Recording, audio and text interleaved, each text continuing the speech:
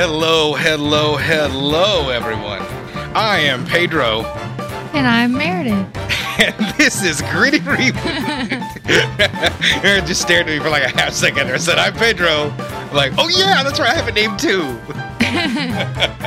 Well, we forgot to do intros for like 2 weeks in a row and tell people who we are. Yeah, we're going to be rusty. Yeah, no, it's good to get back in the habit again. It's good to get back in the habit. Had a little break here, but now we are back. We are at the very start of our Texas Chainsaw Massacre feature, correct? Yes. So we're going to be taking a look at this whole franchise of films. We're not taking a look at every movie in the franchise, but we're taking a look at everything that we think qualifies as a reboot. Yeah. Because this franchise is sort of infamous for having a lot of soft reboots, and it had a requel, I would say, like earlier in the year with or late last year with the Netflix film Texas Chainsaw Massacre. Mm-hmm. That not necessarily a reboot, but very much feels like a reboot. So, and there's a lot of other opportunity. I think, like, you know, we'll talk about it later, but the third installment, Leatherface 3, is pretty much a direct remake of the original film, except, you know, not done in Tobe Hooper's crazy style from the original film. So, and obviously the Jessica Biel movie, and even in those, after those reboots, we go back in time to take a look at like Leatherface's history, I think more than once. So there's a lot to mine in this franchise, and we're really going to take a look at it. We're going to dive like right into it. Yeah. Give it justice. All right. So we start this movie with flashes of corpses and unsettling noises. We do. We get a holy grail of noises as far as that camera flash movies. Sound. Yeah. And that would be used pretty much throughout the franchise, or certainly after the reboots pick it up. Because I remember the trailer for the reboot just flashed that sound over and over again in the teaser as they showed things to sort of get people excited about it.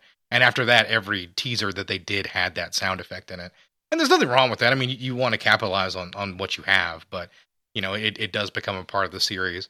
And we have that to open the movie, and a narration by John Larroquette. Yeah. John Larroquette, for the younger fans out there, he is a television comedian, and he was on a show called Night Court, which is probably his biggest, most famous role, and that was in the mid to late 80s. And that show has recently had a revival, which I do believe he is also on. I don't think he's dead. I think he's on that show. Bender does own his spine, but other than that, like, John Larroquette is a somewhat famous person, especially considering this was the first thing I think he had ever done, acting-wise. Can you guess how much he got paid for this role? I cannot guess how much. A joint. A joint? Oh, I would not have guessed that. Yeah.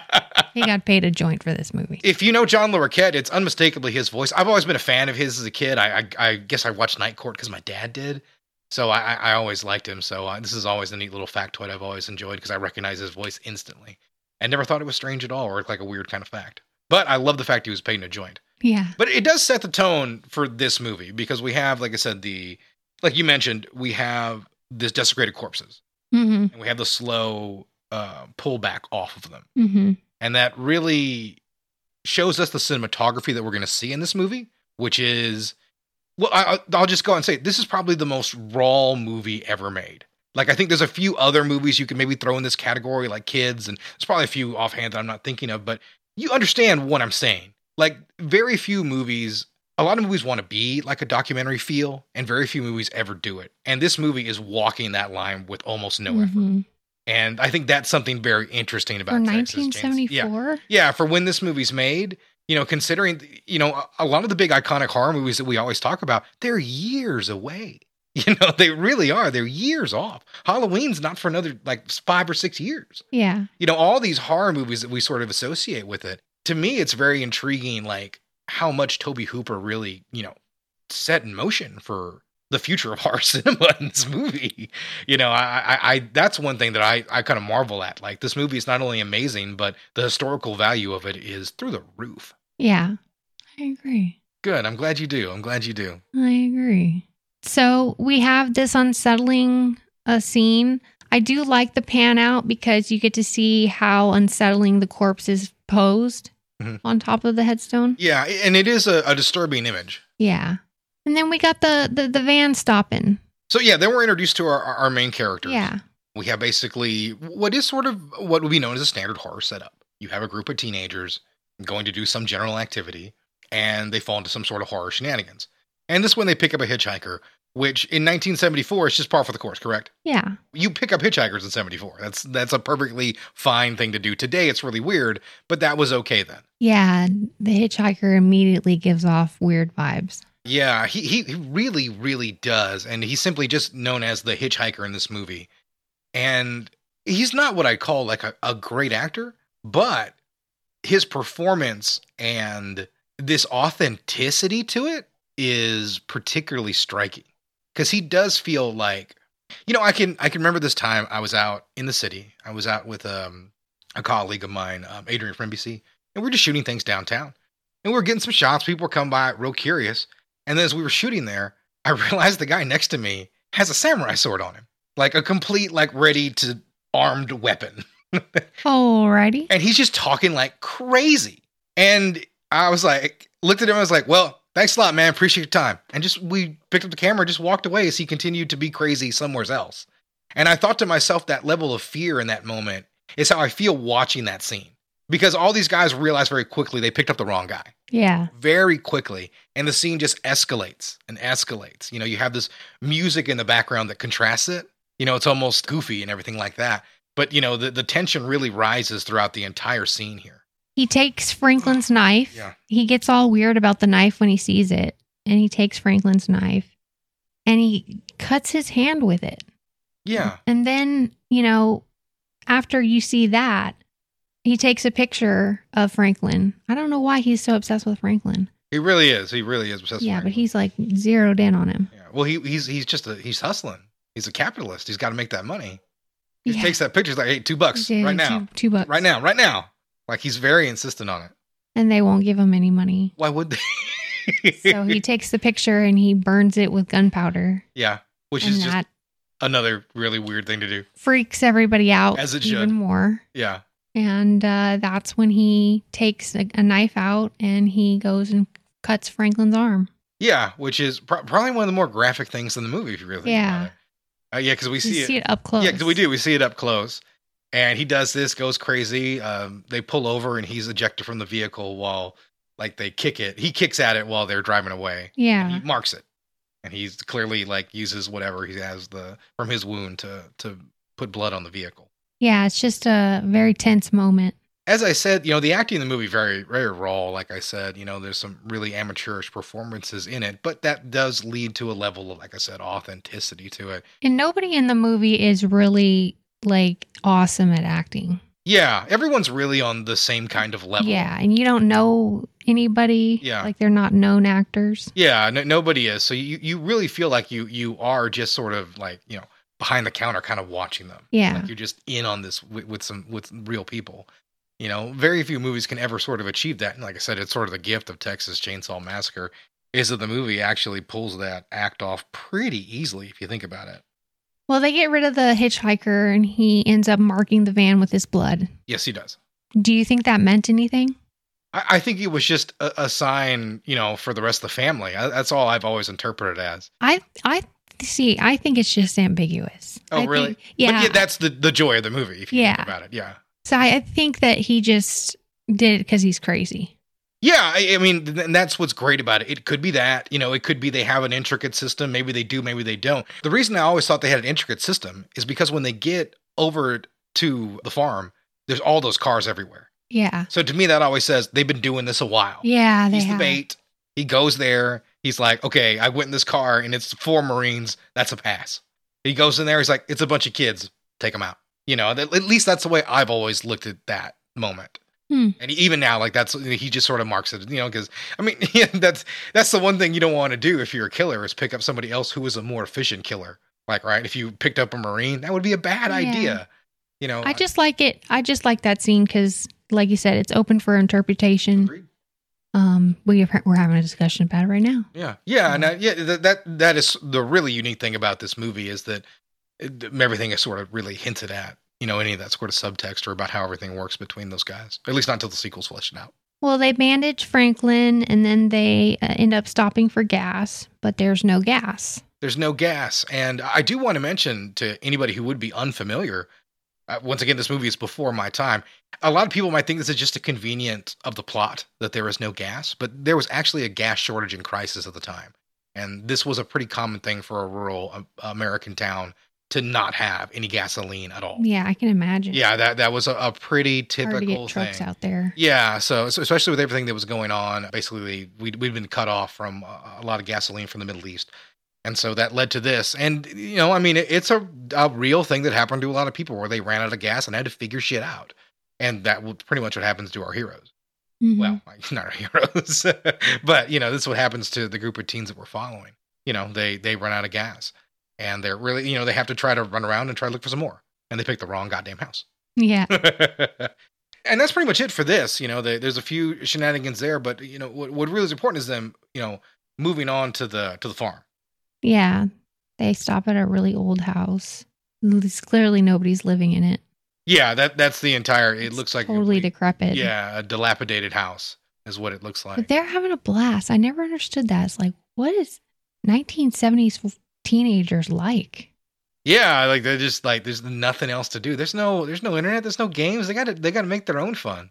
Like I know at one point, like they're running to the swimming hole, which is a scene I like because they get there and it's dry. Yeah. And I was like, well, that's a great Texas joke right there. I mean, this film is practically almost like the Bible here in Texas, by the way. I do want to mention that, how much people love and respect this movie here in Texas. Well, it is. It's got Texas in the title, baby. Yeah, it really does. And I've been to the place where they shot it. It's a barbecue restaurant now. Yeah, it's a barbecue, and their barbecue's pretty solid. It's pretty solid. You've had it? Yeah.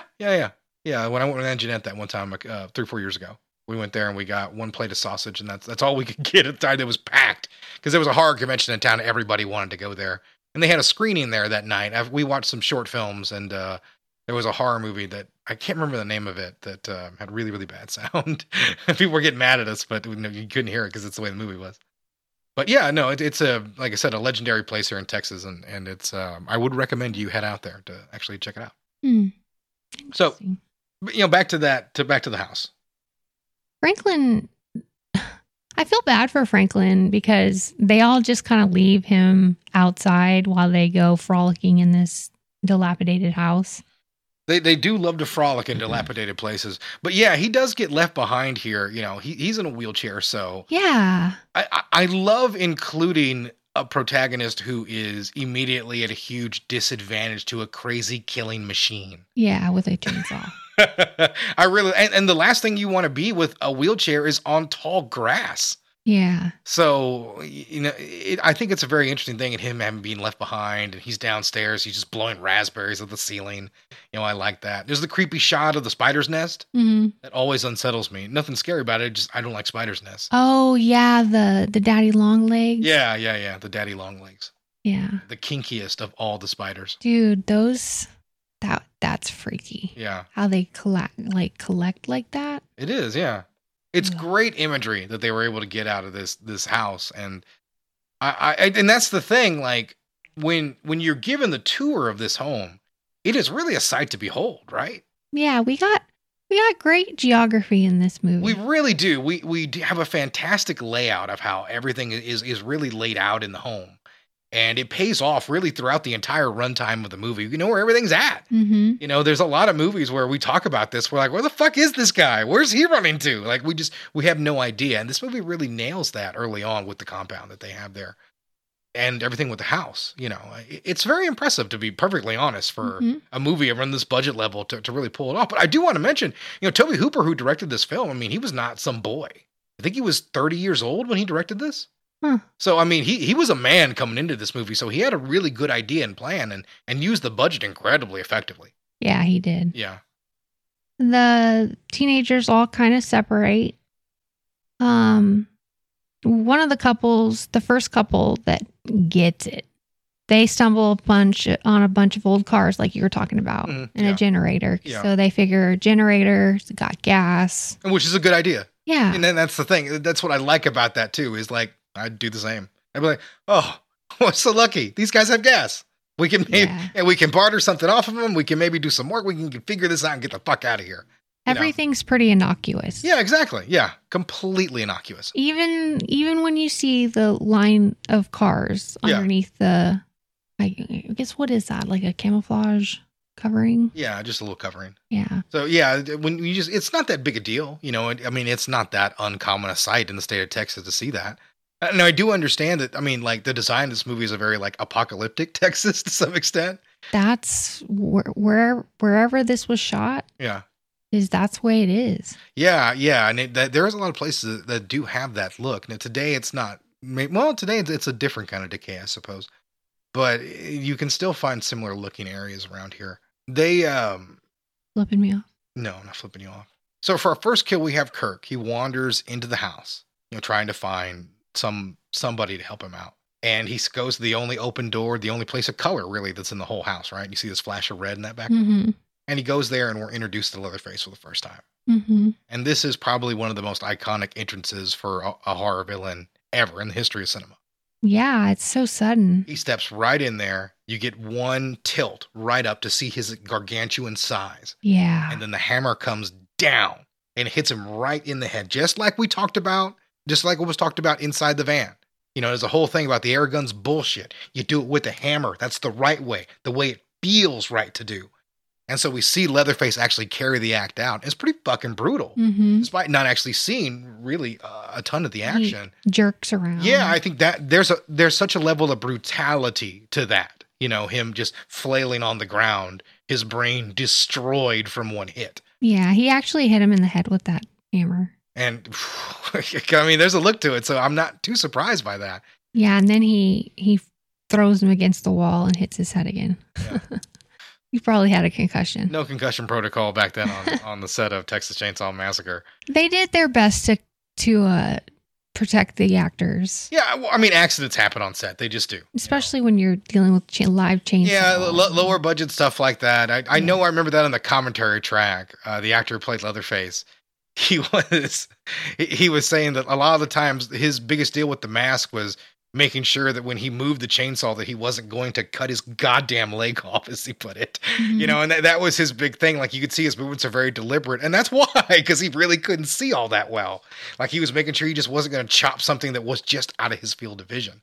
And that's the danger of a lower budget film and that kind of stunt work, you know? Yeah. But they did a good job making sure there weren't more injuries on set. So, you know, like I said, every now and then guys can get punched in the face when you're doing a stage punch. It happens. Yeah. So you get this another really raw moment, like we were talking about with this guy that gets with Kirk, who gets it. Yeah. And then we have the girl. I can't remember her name, but Pam. Okay. Yeah. So she comes into there, and first of all, when she comes in, we get the iconic shot. Yeah. Which is a tracking shot as she walks into the home. And like we follow her with basically her ass as the center of the frame. So many horror movies have done this. Yeah, yeah, shot. And it's a really great iconic shot. It's incredibly well done, the way it's framed, how ominous the house looks. You know, like her innocence, you know, portrayed right in the middle of the frame. I mean, we've talked about like the shot in Carrie, like the you know where everything is set to plan in that one. Mm-hmm. And so it's nice to talk about these iconic shots. And it's just cool to look at it like every time it comes up in the movie. I don't know if Tobe Hooper meant for it to be that kind of shot, but it absolutely is. It kind of tells you everything you need to know about this movie.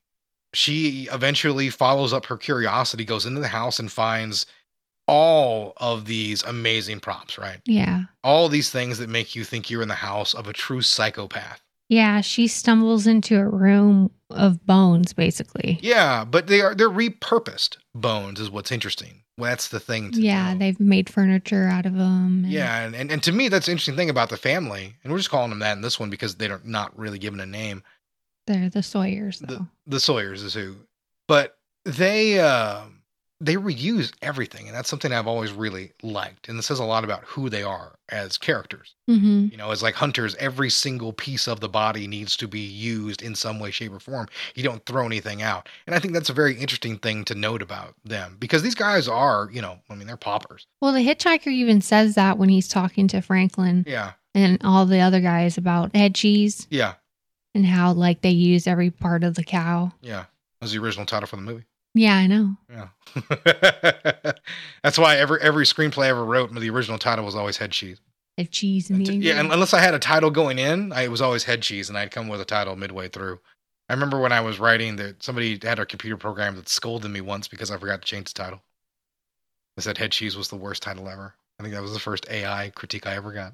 Wow. So yeah, she is eventually grabbed by Leatherface. Another iconic shot, just coming out of the house. He just grabs her like a child, brings her in, throws her on the meat hook. Yeah, which she could only stand for about a minute. Oh, it makes sense. Yeah, she was off that thing pretty quickly. Yeah. Yeah, so she's put on the meat hook. He grabs a chainsaw and starts hacking away at Kirk's body, who's just lifeless on a slab. Yeah, and this is really more only implied action. You don't really see it. No. You don't really see that. So, but there is, once again, that level of brutality to it. You know, when well, it's our imagination. Yeah, and I think that's the more intriguing thing. And where it takes us. So I always talk about Blair Witch a lot because I like that in the Yes. Blair Witch. Is like it's sort of an imagination test. Like you're with those characters, they don't get to see what's out there, and neither do you. You're not special. You only see what they see. And then even in the end, it's ambiguous. Exactly. This movie gives you a little bit more to work with, but still does rely a lot on your imagination for that. And because of that, people think they've seen really brutal stuff in this movie that's just not there. Yeah. And to me, that's great. You know, I love when a movie does that. I know, like, I always think of the ending of Seven. People think there's a decapitated Gwyneth Paltrow head and they've seen it. It's like, no, he never shot that. It never happened. But people think they've seen that shot because it feels like they did. Do you think he meant to do that? Yeah, absolutely. That's what you're always trying to do. Because you're trying to imply a level of violence without getting too gross. I mean, being gross is fine for comedy's sake or even just for gore's sake, but you don't always want to do that. And especially at this level in 1974, you know, there's just not a lot of gore movies out there. And if they were B films, like the Gore Girls or something like that. Yeah, because he famously wanted to do a PG rating. He wanted a PG-13 rating. Yeah, PG rating. There was PG-13 at the time. Or whatever. Yeah, that didn't come around until Gremlins. Yeah, so he ended up with an R rating, but the MPAA wasn't too happy. Yeah, this was probably the title in itself made them hate this movie. But once again, there wasn't a slasher craze at the time. So a lot of the fervor that people think of with the I was almost at the NRA. Wrong abbreviation. The MPAA and what they do, you know, they probably weren't as, like I said, fervent about it just because this was a sort of a new thing, but at the end of the day, I mean, there's still not a ton of violence in it, so it's not like you could just flat out just give it like an X rating. Yeah. You know, this movie was banned in like several countries. Which is really strange. Like I said, we just talked about it. It's not that violent, just a lot Germany, of I know Australia, the UK. I know the UK. It was. Yeah. New Zealand. Yeah, because I remember there being a big deal when someone said, like, it's finally not banned in the UK, which I was laughing at. I think, like, Germany, they just unbanned it in, like, 2011. Yeah. I maybe it was Germany I was thinking of, our country where it just happened that you could finally watch it. Yeah. But there's a lot of movies like that. I know Salo you can't watch everywhere. Well, you shouldn't be able to. Golly. Hey, listen, it's a great movie. It's in the Criterion Collection. Would they be wrong? Are you better than Criterion? I guess you got me there. Yeah, see? All right. This time we have Jerry that wanders off to try to find Kirk. Yes. He makes it to the house. He does. And I do like this. He's also, by the way, he's like clearly the oldest actor out of everybody that's like in the movie. When I first saw the movie, I was like, is he their dad? But he does come into the house as well and does not fare much better. No. I think he hears like some knocking. Yeah. Or maybe like a scratching noise. But he ends up opening the freezer. Yeah. The freezer. Yeah, and he's drawn further in. He opens the freezer where he finds... Now, he thinks that she's dead, and she pops up for like a jump scare. And like the movie's industrial soundtrack, which I'm sure was just fucking noise around Tobe Hooper's house that he recorded, really, I mean, just like a punch to the gut. Mm-hmm. I mean, it, like when she comes up and she screams out of there, like the noise that the soundtrack makes can really just make you jump out of your seat and make you just uncomfortable. And sadly, it does for him as well. He is, at that point, Leatherface is aware where he's at. Yeah. And it doesn't turn out too well for him. Yeah, the poor guy. Leatherface gets him, and that's the end of that guy. Yeah. And then he pushes Pam back into the freezer. Yeah, he pushes her in there, and he shuts it again, and we never see her again. So she is canonically dead at that point. So you did hear a pig noise. Yeah. So you think Leatherface is making that noise? I do. I think Leatherface is making the pig noises. I do. I really do. I think Leatherface is making all the pig noises. Yeah, because watching this movie with a little bit of an analytical eye, I didn't catch that. Oh, yeah? upon previous viewings. Well, I guess that's sort of okay because you have to remember a lot of times that you watch these movies, you watch them on cable when you're not exactly like sitting down to truly like drink in a movie. Mm-hmm. You're just sort of killing some time, or you're maybe not catching it all the way through, or you're just not 100% paying attention for whatever reason. And that's sort of the reason you want to rewatch the movie and everything like that, because you never know what you can really find in it. But that is another aspect of it, like when you just sort of have to sit down and you hear those little elements of the soundtrack, and you realize how well made a movie that it really is for being as low budget as it was. Yeah. And that's another element of it. It is impressive, like I said, those little elements of the soundtrack. Now we're back with Sally and Franklin. They are arguing about staying or going, basically. Their classic bickering in this movie was actual real bickering. Yeah. They hated each other. Yeah, I'm not surprised. The actor who played Franklin stayed in character, from what I understand. Yeah. And so basically he stayed like acting like an annoying prick for the entirety of the shoot. So people treated him as such, which I guess helps with the performance. I mean, I guess I've never understood that level of method acting before, but hey, to each his own, right? Yeah. I mean, I think the level of annoyance she has, and he's being annoying as fuck. He really is, because she just like, listen, you're in a wheelchair, motherfucker. I can't take you anywhere. But he insists on coming, right? Yeah. So, and this... He wants to drive away, but he realizes there's no keys. Yeah, yeah. And then she's just fed up with his shit, and she's just like, I'm going to go. She's like, I don't even want the fucking flashlight. Give me the fucking flashlight. Yeah. If you don't give me the flashlight, I'm going anyways. Yeah. And so he has to tag along anyway, carrying the flashlight. And two, I mean, he's trying to keep up with her and everything like that as they continue on. But once again, the last thing you want to be in dry, high Texas grass is in a wheelchair. Sadly, as he's trying to light the way, he puts the light right on Leatherface for one of the movie's biggest jump scares and a true slasher kill, actually. Yeah, he comes out and he kills Franklin. Yeah, he absolutely does. With the chainsaw.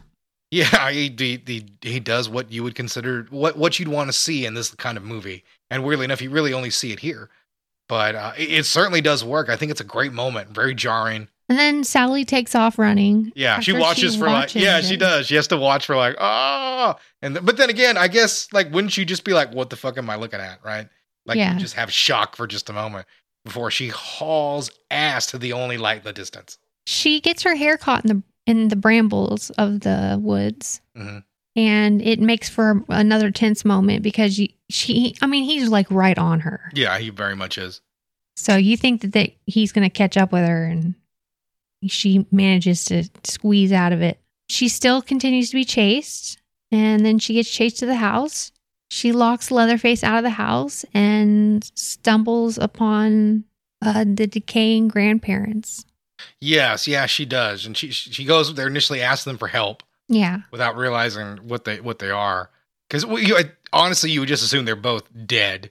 The grandmother is completely, like, almost completely decayed. Yeah. Yeah, there's no, like, flesh left or anything like that. Just a little bit of, like, whatever hanging off of her bones. And then, of course, the grandfather is still there, but not by much. Mm-hmm. And I think he's, in this movie in canon, 126 years old?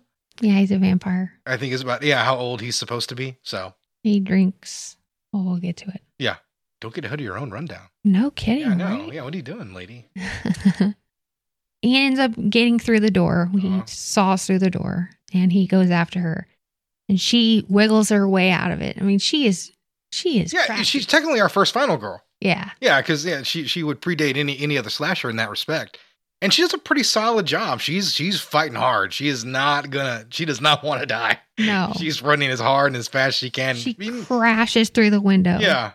And still being chased. She's got no fear windows. She ends up at a guy's shack. Yeah.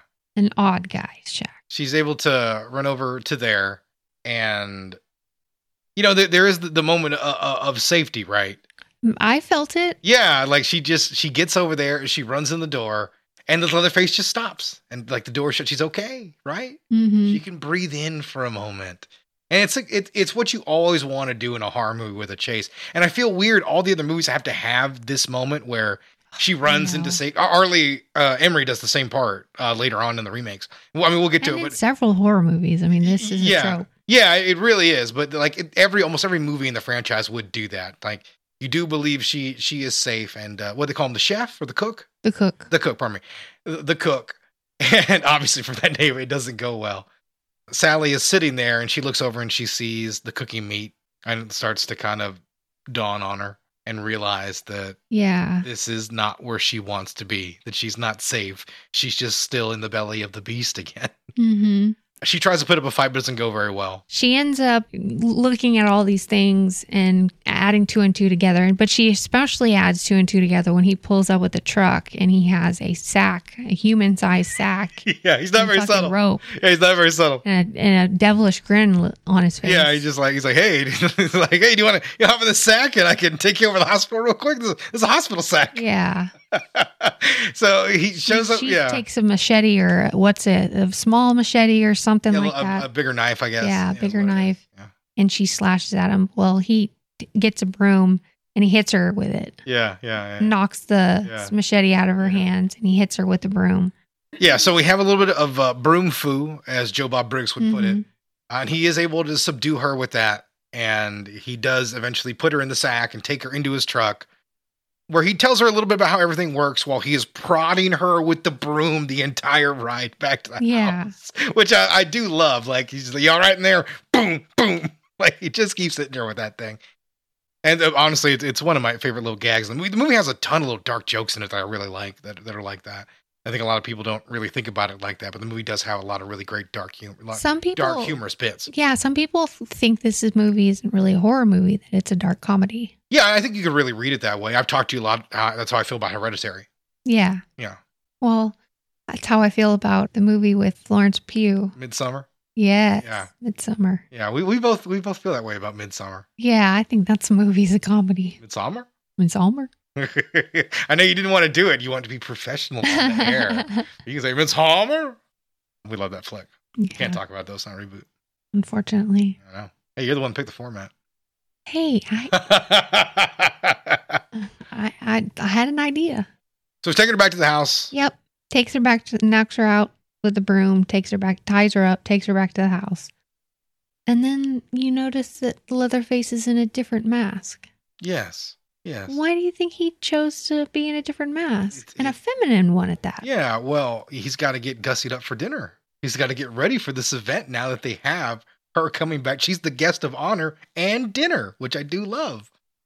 And this does begin a long, I guess you'd say a cliche of the franchise or horror in general, cross-dressing villains. Mm-hmm. Obviously, you see a little bit of that with Psycho as well. And this is something that sticks with Leatherface for a long, long time. Mm-hmm. It's really part of his character background. It's part of what makes him tick. It's not particularly, I don't think it has anything to do about like drag or anything like that, really. I think it's just his status in the house. Mm-hmm. Like he is, even though he is the biggest, strongest one of them, he is the lowest on the totem pole of everybody in the Sawyers. Yeah, he is. Yeah, he's knocked around, beat around, and that's why he does the women's duties. Mm-hmm. And that's why I guess he looks the way he does. At least that's the way I've always read and interpreted it in this movie. I never thought it was about like trans or homosexuality or anything like that with Leatherface. Yeah, I agree with you. Yeah, because Leatherface, I think, does, in the second one, I think, has a little bit of a love interest. So that is, well, I guess I'm not going to speculate on Leatherface's sexuality. You can if you want. I guess I could. I guess I could. I would assume he has no sexuality. He only wants to cut meat. At least that would be the way I would look at it. And that's the way I've always interpreted that. Is like, it's about masculinity, and he's the lowest man on the totem pole, so he's not allowed to have any. My read of it, personally. And then we get that scene I was going to say about earlier with the old man and sucking her finger. Yeah. So he's like a vampire. You were excited about this one, yeah. They cut the finger, he sucks on her finger. She's screaming the whole time. She's going nuts. She's doing a great job. She is going absolutely fucking insane during this whole entire ending sequence. Yeah. It's very, very impressive. Marilyn Burns really doesn't get enough credit, for just like how hard that is to do, to sell that level of like madness that she's going through. The shooting schedule did help though. Yeah. And the scene at the dinner table, that was by far the actor's worst nightmare. And it depends who you talk to about how bad it actually was. No one says it was good. No. Like that's the one consistent thing. Some people will say it was like 22 hours, 21 hours. Some people will say they were there for 36 straight hours. So I don't know who you believe. I'm gonna put the right in the middle is probably where it was, probably a full 24-hour day. Well, I know Gunnar Hansen already smelled bad because he didn't change clothes. Yeah. The entire shoot. No. So he smelled bad. And then there was a heat wave. So it was like 120 inside the house. Yeah. It's 1970, so those film lights are actually actual lights. They put on blackout curtains too on the windows. Yeah. So they were It's a basically ton of heat. In a hot box. Yeah. I'm old enough to have shot with those old school lights, and even in more ideal circumstances, they can be punishing, and those are less than ideal. Those are rough, brutal circumstances to shoot a movie. Then you have the smell from the food that was left out, rotting with heat. Yeah, not a great combo. And then you had the smell of all the animal carcasses that they actually got to pepper the set with. Just think about it right now as you're listening to this podcast, and take a whiff and imagine that horrible stench of old dead carcasses. And it's so hot. Rotting meat, sweaty Gunnar Hansen. Yeah. Gasoline chainsaw. All these things in there combined to truly make an awful, awful scent and aroma. But it leads into the madness of the whole scene. Yeah. I mean, this whole sequence is awesome. It really is. I mean, it is. My problem with the movie is I like about 30 minutes of it. Yeah. I think the whole scene with the house and the dinner scene and all that, I think this is all done so well. I've seen these are some more horror tropes in this whole sequence. It's cool seeing where it came from. Yeah. That always is sort of the interesting thing when you go back and watch a classic movie.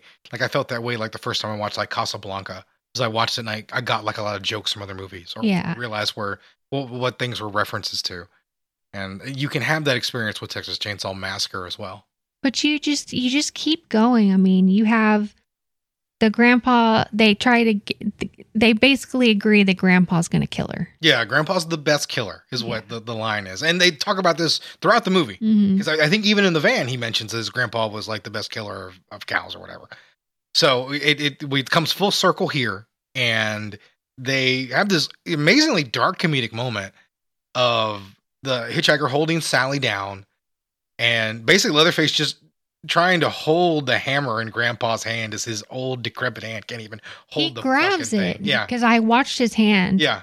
He does put his fist around it, but he doesn't do anything else. Yeah. Yeah. He can't actually do the striking motion. So Leatherface is just trying to help him, and this goes on for a while as she's long screaming. time. She gets hit a couple of times. Yeah, she does, and it does some damage to her head. But once again, doesn't have any power on that, and Leatherface is reaching across his body to try to do it for him. So it's hurting her, but it's not really like messing her up. Well, she eventually escapes. Yeah, the hitchhiker himself, he has to try to help out, and when he does, he lets go of her, which is the one thing he should have been doing the whole damn time. And what does Sally do? She continues with her war on windows, runs, and listen, that's what you fucking do. She just runs as fast as she can. She hits that son of a bitch and bursts right through it. It's daytime on the other side, which is shocking, right? I remember the first time I saw this movie, I was like, whoa. That's how long she was in that house. That's how long. Fuck. Like, it really hits you at that moment. And, it just adds to Sally's madness. She's like, well, put it on the pile. Like, Sally just gets up, and she's just limping her way out of there as Leatherface gives chase. And the brother. Yes, yeah. The hitchhiker. Yeah, the hitchhiker is easily able to catch up to her because he's slashing her from behind. Yeah, he's toying with her, which comes back to bite him in the ass because she makes it to the road and a semi runs that sumbitch over. Yeah. Now, it's a little cheesy. Like, he puts his hands up with 10 feet to go, like, ah! But I still love that because there's a great shot of them running over a dummy. And I love whatever, a dummy is just thrown at something or run over or something like that. The person that threw the dummy almost got run over by that. See, I love that commitment there. It's like you have a dummy for this and you almost got yourself killed. Yeah. Like a damn dummy. You have that. So he is taken out. And then we have the first person to help Sally in a long time. Yeah. We have the black guy that comes in the semi that hit the guy. Yeah. Now he brings her in. I like he gets out of the truck to help her. And the second he sees Leatherface, he's like, man, fuck that. I'm out. He gets in there and he does bring Sally in, but they immediately escape out of the cab. which I guess they should have driven away, but it doesn't really matter, I guess, right? Like either way, it might not have worked. Leatherface wasn't going anywhere. But he grabs a pipe wrench and they run away. And as Leatherface gives chase, he turns around and the semi-truck driver just throws the pipe wrench right at Leatherface's face. You have to wonder if he actually hit him with that Yeah, thing. he just like eats it like, oh. And Leatherface busts ass and cuts his leg with the chainsaw. Which I always really liked, which was Gunnar Hansen's real fear, by the way, is he was going to cut his because when he did it, they had a metal plate. Yeah. And when the chainsaw goes through, he can actually feel the heat from it getting hot. Yeah. So he thinks that it's actually going through his leg when they're shooting. Yeah. Yeah, I know that. I've heard him talk about that. I remember listening to the commentary track a very long time ago and hearing him bring that up. And I think that's scary and a little interesting. Mm-hmm.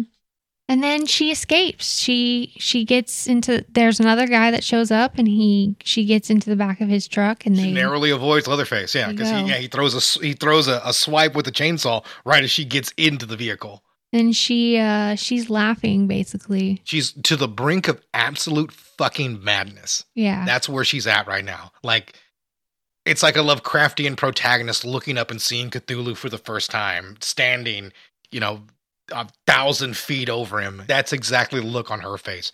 There is no sanity at all left. She's been driven completely mad by the event, and she just cackles as they drive away. Yeah. And Leatherface, he does his dance. Yeah, he dances. He swings his chainsaw around in the sunset. Or sunrise. And that scene was caught. That was total improv by Gunnar. Mm-hmm. He was basically taking out his frustration as the last scene, and he was just basically swinging that thing because out of pure frustration from the shoot. You can feel it. You can feel it. The brutality of the shoot. Yeah, you can feel it. It's movie history right there. And Tobe Hooper just let the camera roll because he thought it was interesting. Yeah, well, I mean, that level of breaking you on a film set helps. Same thing happened with Sally's performance as well. They shot all day. She went home. She cleaned herself up. She went to go to sleep. And they're like, hey, we had an issue with the gate, which is how film cameras worked back then. So it meant none of that stuff they shot got captured. So she had to put herself back in fake blood, come back out, shoot that. So that's why she was cackling, because she's supposed to be crying, because she was fucking broken at that point for having to do that so many times. And I mean, it makes for an iconic film. Sometimes that kind of shit works out. Okay, do you want to know some facts on this movie? No, I'm out. Yeah, let me know. Lay them on me. Marilyn Burns, whose character was chased by Leatherface through the undergrowth, actually cut herself on the branches quite badly. A lot of the blood on her body and clothes are her own. Yeah, I wouldn't doubt that. There's no way to really cheat running through that kind of Texas brush. Gunnar Hansen wore 3-inch heels to make him taller than everyone else. So he's already a tall guy. He's a big and dude. They added 3 inches to him. Yeah, it does make him look very imposing. That was He's a good call. huge. Yeah. Guillermo del Toro became a vegetarian after seeing this movie. And Tobe Hooper was a vegetarian for a brief time as well afterwards. This is the biggest grossing independent film until Halloween. It makes sense. Yeah. I think this made about like $30 million or something. Animal corpses strewn throughout the Sawyer house were borrowed from a local vet. At the end of the movie, they just piled them all up and set them on fire. It's probably cathartic. I would imagine so. Yeah, that was probably a great experience at the end of this thing. Everyone agrees on how bad the smell was during the dinner scene. The food, much of the meat products had been sitting out for days in the Texas heat. Hansen got the worst of it as he was only able to take off the mask for 15-minute breaks. Yeah, I can imagine that mask would be brutal. Yeah. I really can't imagine how rough that would be in Texas heat. You want to hear some alternate titles? Sure. Saturn in Retrograde. Nope. Head Cheese. I know that one. Stalking Leatherface. No. And then simply just Leatherface. Yeah, I think that would have worked. I mean, I think that's the name of the third movie. So I think that would have been a pretty good title, to be perfectly honest. I like Texas Chainsaw Massacre. No, I mean, that's the title it should have. They did a great job on that, but I think I would have been okay with Leatherface. Not so much with Saturn Retrograde. What was that? Saturn in Retrograde. Saturn in Retrograde? Yeah, that's a shit title. This movie inspired Ridley Scott to make Alien. I wouldn't be surprised. Like I said, this is one of the most influential movies of all time. And last but not least, Quentin Tarantino named this movie as one of the few perfect films ever made. I as we reach this point of the show, I'd have to agree mostly with Tarantino on that. This is a 10 out of 10. This is a movie like no other. It can never be truly redone again. And we will find that out. I give it a 7 out of 10. Get the fuck out of here. I do. No, that's fair. That's fair. It doesn't necessarily work for everybody. I don't like the beginning sequence. It's too long. Yeah. There's a lot there. Mm-hmm. The whole house scene, I love. That whole sequence is great. Yeah, I don't have any issues necessarily with the setup. Yeah, the acting's a little bit poor, but I think you need that to get a hold on who the characters are, what the situation is, what the world of the movie is. And I think it does just enough with its runtime where it never really wears out its welcome. And there's so much in this movie, like I said, that can never really be duplicated. This is like one raw film, an experience from 1974 or 73 when they shot it. The feel from this movie can never, ever be replicated. And that's what's truly amazing about it. No one can ever make a movie like this again. Believe it or not, there were actually people that did not like this movie. I can imagine. And I have a 1-star review for you. Honestly, I thought it was a joke. I really didn't think this was seriously the movie everyone raved about. It's terrible. I mean, it's really, really bad. And on how on earth anybody could enjoy this film is far beyond my vast, incredible understanding. It's so bad you cannot even laugh at it. First of all, the film's so-called gritty look is plain and simple, the result of the shoddiest photography this side of the 70s adult films. The framing is horrifically composed and makes a drunken wedding video look like Lawrence of Arabia. The sound is inaudible and the dialogue worthless as it is nothing more than mumbles as the story develops. So does the incomprehension. Midway through, you'll tell yourself, this cannot become any more senseless. Well, it does. By the end, you'll be completely lost and then it's over. Just like that. I was assuming there was half an hour left, but it just ends without resolving anything or giving us the payoff we deserve. What a ripoff. There's also zero suspense.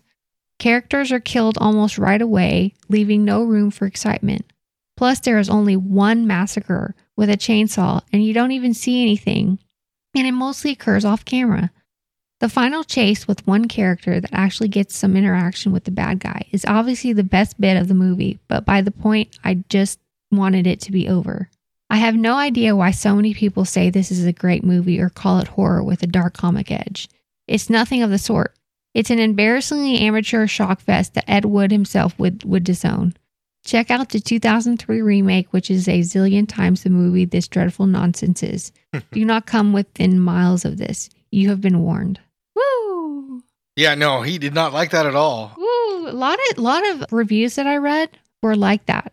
Yeah, because hated this movie. Yeah, if you grew up with the 2003 movie, right? Yeah. That's what 2003.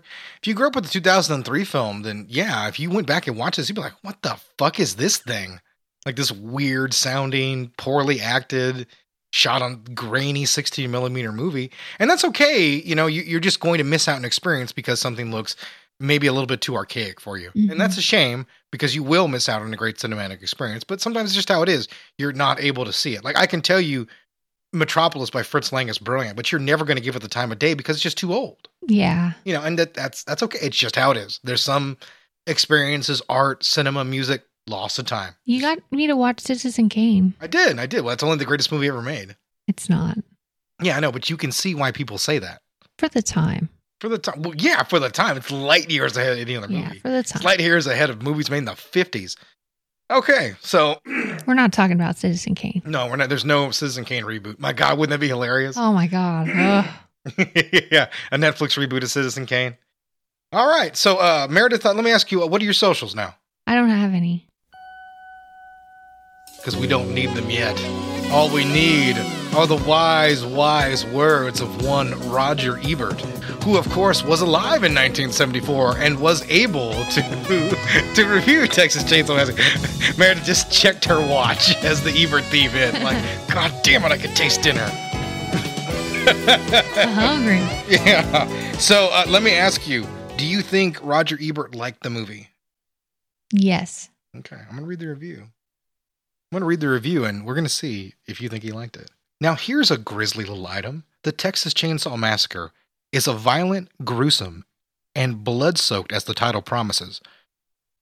It's also without any apparent purpose. unless the creation of disgust and fright is a purpose. And yet, in its own way, the movie is some kind of weird, off-the-wall achievement. I can't imagine why anyone would want to make a movie like this. Yet, it is well made, well acted, and all too effective. The movie's based on factual material, according to the narration that opens it. For all I know, that's true. Although I can't recall having heard of these particular crimes, and the distributor provides no documentation. Not that it matters. A true crime movie like Richard Brooks' In Cold Blood, which studies the personalities and the compulsions of two killers, dealt directly with documented material, and was all the more effective for that. But the Texas Chainsaw Massacre could have been made up for the whole cloth without any apparent difference. No motivation, no background, no speculation on causes is evident anywhere in the film. It's simply an exercise in terror. It takes place in an isolated area of Texas, which 5 young people, one of them in a wheelchair, are driving through in their camper van. They pick up a weirdo hitchhiker who carries his charms and magic potions around his neck and who giggles insanely while he cuts himself on the hand, then slices the paraplegic. They get rid of him, or so they think. But then they take a side trip to a haunted-looking old house, which some of them had been raised in. The 2 girls laugh as they clamber through the litter on the floor, but one of the guys notices some of the strange totems and charms which should give him warning, but they don't. He and his girlfriend set off for the old swimming hole, find it dried up, and they see a farmhouse nearby. The guy asks about borrowing some gasoline and disappears inside. His girl gets tired of waiting for him, knocks on the door and disappears inside too. A lot of people are going to be disappearing in this house, and its insides are a masterpiece of set decoration and the creation of mood. We see the innocent victims being clubbed on the hand, hung from the meat hooks, and gone after with a chainsaw. We see rooms full of strange altars made from human bones, rooms with chicken feathers, charms, and other weird relics, and gradually we realize the house is inhabited by a demented family of retarded murderers and grave robbers. When they get fresh victims, they carve them up with great delight. What they do with their bodies is a little obscure, but, they run a barbecue stand down the road, I suppose. One way or another, all the kids get killed by the maniac waving the chainsaw, except one girl, who undergoes a night of panic and torture, who escapes not once, but twice, who leaps through no fewer than 2 windows, and who screams endlessly. All of this material, as you can imagine, is scary and unpalatable. But the movie is good technically, with the special effects. We have to give it grudging admiration on that level, despite all the waving of the chainsaw. There is, for example, an effective montage of quick cuts of the last girl's screaming face and popping eyeballs that are bizarrely effective performances by the demented family. One of them, of course, turns out to be the hitchhiker, and the grandfather looks like Dustin Hoffman in Little Big Man. What we're left with, though, is an effective production in the service of an unnecessary movie. Horror and the exploitation films almost always turn a profit if they're brought in at the right price. So they provide a good starting place for ambitious would-be filmmakers who can't get more conventional projects off the ground. The Texas Chainsaw Massacre belongs in select company with Night of the Living Dead and The Last House on the Left, of films that are really a lot better than the genre requires. Not, however, that you necessarily enjoy seeing it. How many stars do you think you gave it? 2.5. Just 2. Yeah. Just 2. Ebert was not necessarily enthralled by the film. Yeah, he wasn't. Yeah. I wasn't either. That's okay. That's okay. You're both allowed to be wrong. Meredith, what are your socials? I don't have any. Fuck social media. That's right. So if you're looking to get a hold of us, there's a few ways to do that. Number 1 being the 90s way. You can email us at grittyrebootcast@gmail.com and we'll answer any question or take any suggestion. Also, you can hit us up at grittyreboot at Instagram and at TikTok. Please head over there, follow us. You can get any updates on the show from there. Or once again, also ask us questions from there. Please be sure to rate the podcast, follow or subscribe. If you're watching us on YouTube, give us a like. Like and subscribe. Like and subscribe. That's right. Like and subscribe. So yeah, that's it. Tell a friend about the show. Hopefully good things.